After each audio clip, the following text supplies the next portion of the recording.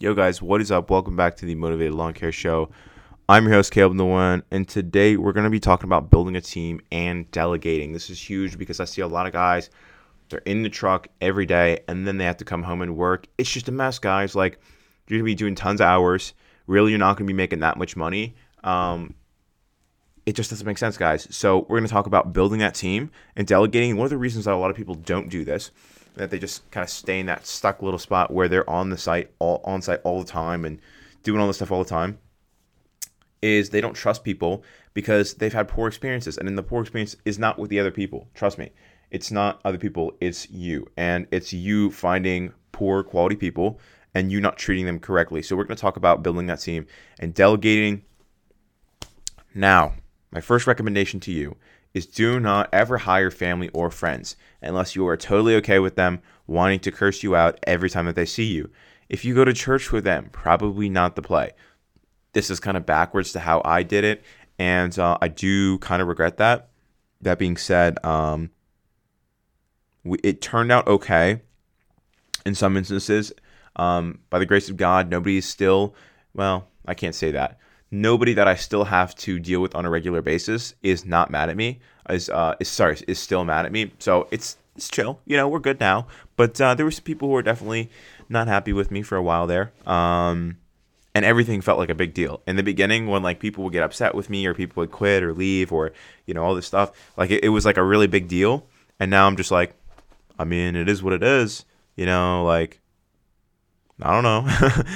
Like I'll find somebody else. But at the same time, you don't want that attitude to get in the way of you being smart about the way that you do business, because obviously we don't want, we don't want C players on the team. We want A and B players, right?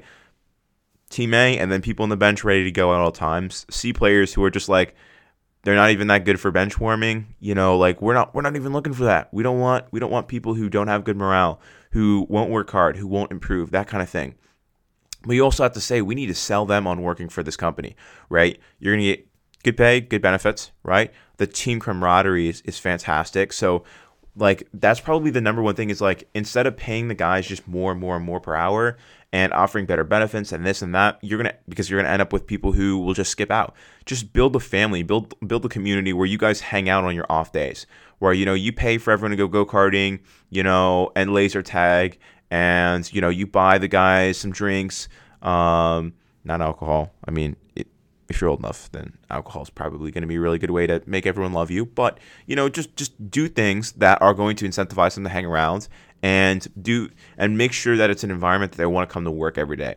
Like, don't make it like every day. When you come to work, I yell, "Get out there, do those properties." They come back, "Why didn't you do those properties? What's wrong with you?" They don't. First off, it's already hard enough work. Yelling at people is not going to be the answer. And I know, and I've had the mindset of like, well, I gave you a job. Gosh darn it, I gave you a job. You should respect me and do everything that I tell you to do. But really, it doesn't work that way. People aren't like that. They're like, yeah, but I could get a job at Costco. Like I could go anywhere, bro. Anywhere's gonna give me a job. So treat them well. Make sure that you're being accountable. A lot of people want to be accountable. Say, hey man, you didn't get this done. What happened? And they go, we had to double cut 3 lawns because they were every other week. And I'm like, all right, well, that was my bad because I didn't tell them they had to get into the weekly schedule because of all the rain. So, okay, that's my bad, right? So things happen, and you need to be understanding with them.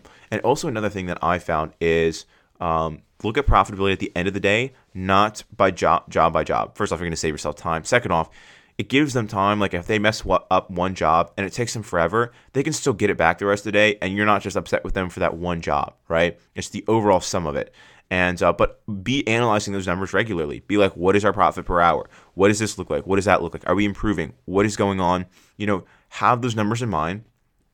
Keep them in mind. Regularly check up on them. So they're called, what are they called?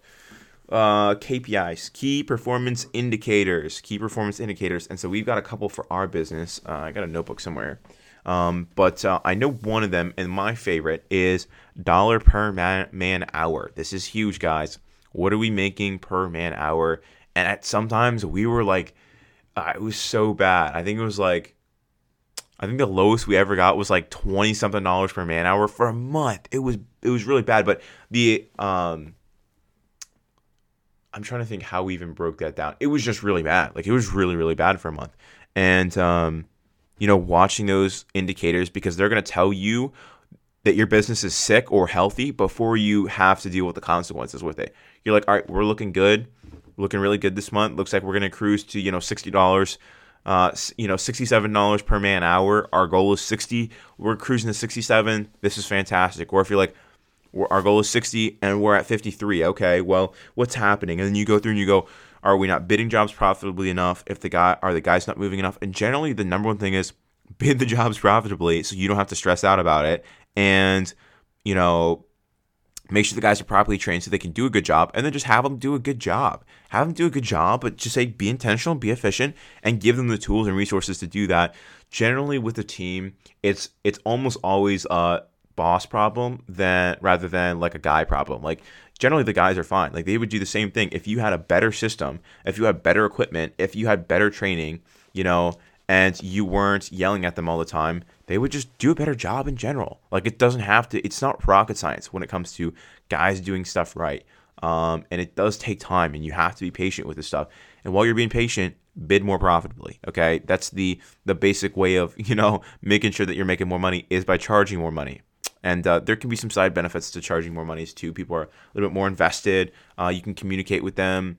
They'll actually get back to your text messages, that kind of thing.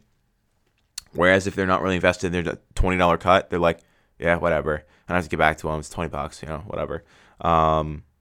So yeah, that's the first thing, which is making sure that your team is doing a good job, and then delegating. So delegating because you want to slowly pass the torch of like quoting and scheduling jobs and managing themselves and doing all those things. You want to slowly hand them off to people within the company, even as you scale. Like, if you can't pass off everything to people while you're tiny, and this is a misconception that people have. They're like, when I get big, that's when I'll delegate and have my guys do the quoting and pick up the phone and do this and that. I'm like, no. Like, they have to start doing this now. Like, this is how we master it before we scale, so that we know we're doing it right when we're scaling, and we already know what it's supposed to look like. Getting that previous experience, making some money while learning. Perfect. But yeah, I mean, it doesn't have to be rocket science either with delegating. It's literally just like, keep in mind, you're going to probably spend upfront 30 times the amount of time that it would take you to do the task to teach someone to do the task. So say it takes you 5 minutes to do this task, right? You're going to count on 600 minutes, which is 10 hours worth of training to get them to do the task that you did.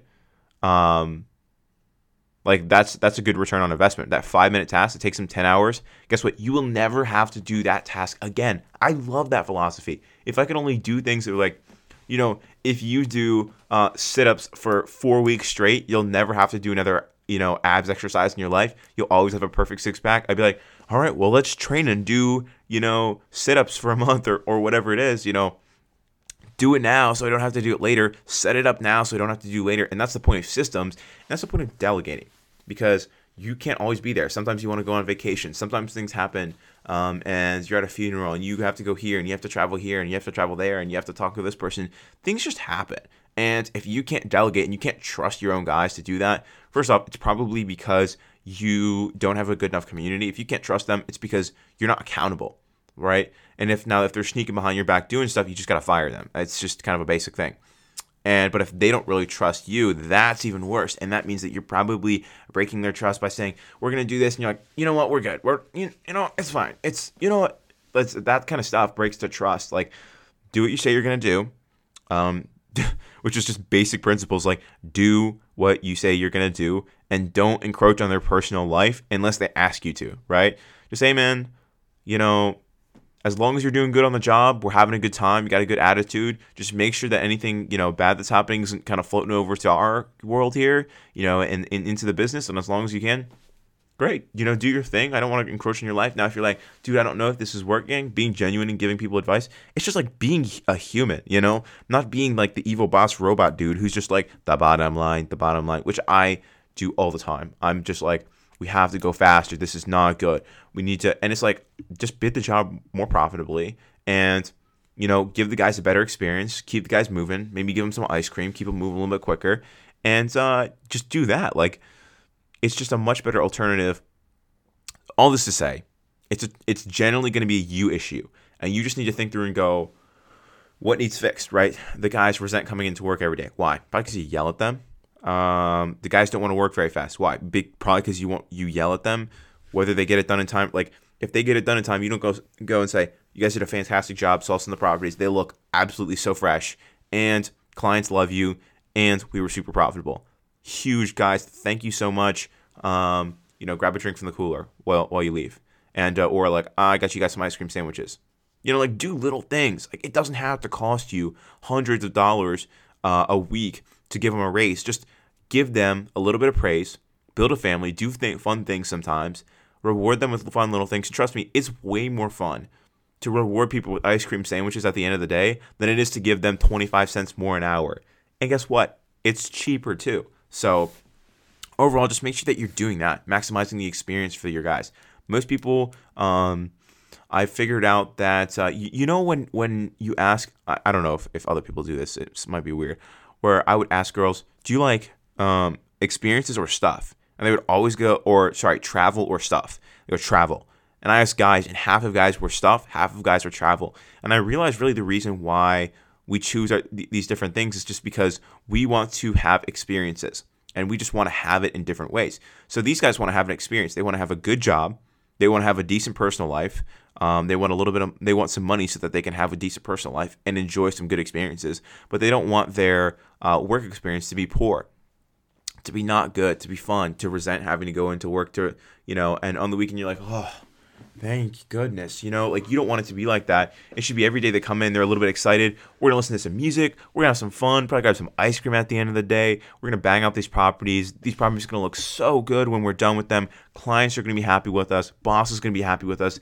Make it something to look forward to. And I've been guilty of not always doing that. And I think, honestly, when you are one step removed from the profit, you are actually in a better place. Like my foreman's like, dude, we're getting pizza. I'm like, that's like $12 that now I don't have, bro. Like, don't throw my profit away on pizza. But like the guys get so excited for stuff like that. And when you remove yourself, you can create like a truly great business. That being said, having self-control is important as well.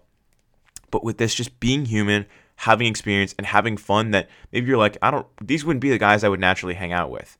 That's fine, but you need to spend time to get to know them a little bit so that you know when they're going to leave. You know when they're upset. So that you can figure things out. And being human and having a relationship, trust me, it's harder to quit a job with a person you have a good relationship with than just this boss robot human thing that's like yelling at you when you don't reach profitability and all this stuff. They don't care about profitability. They're just like, I don't want you to yell at me.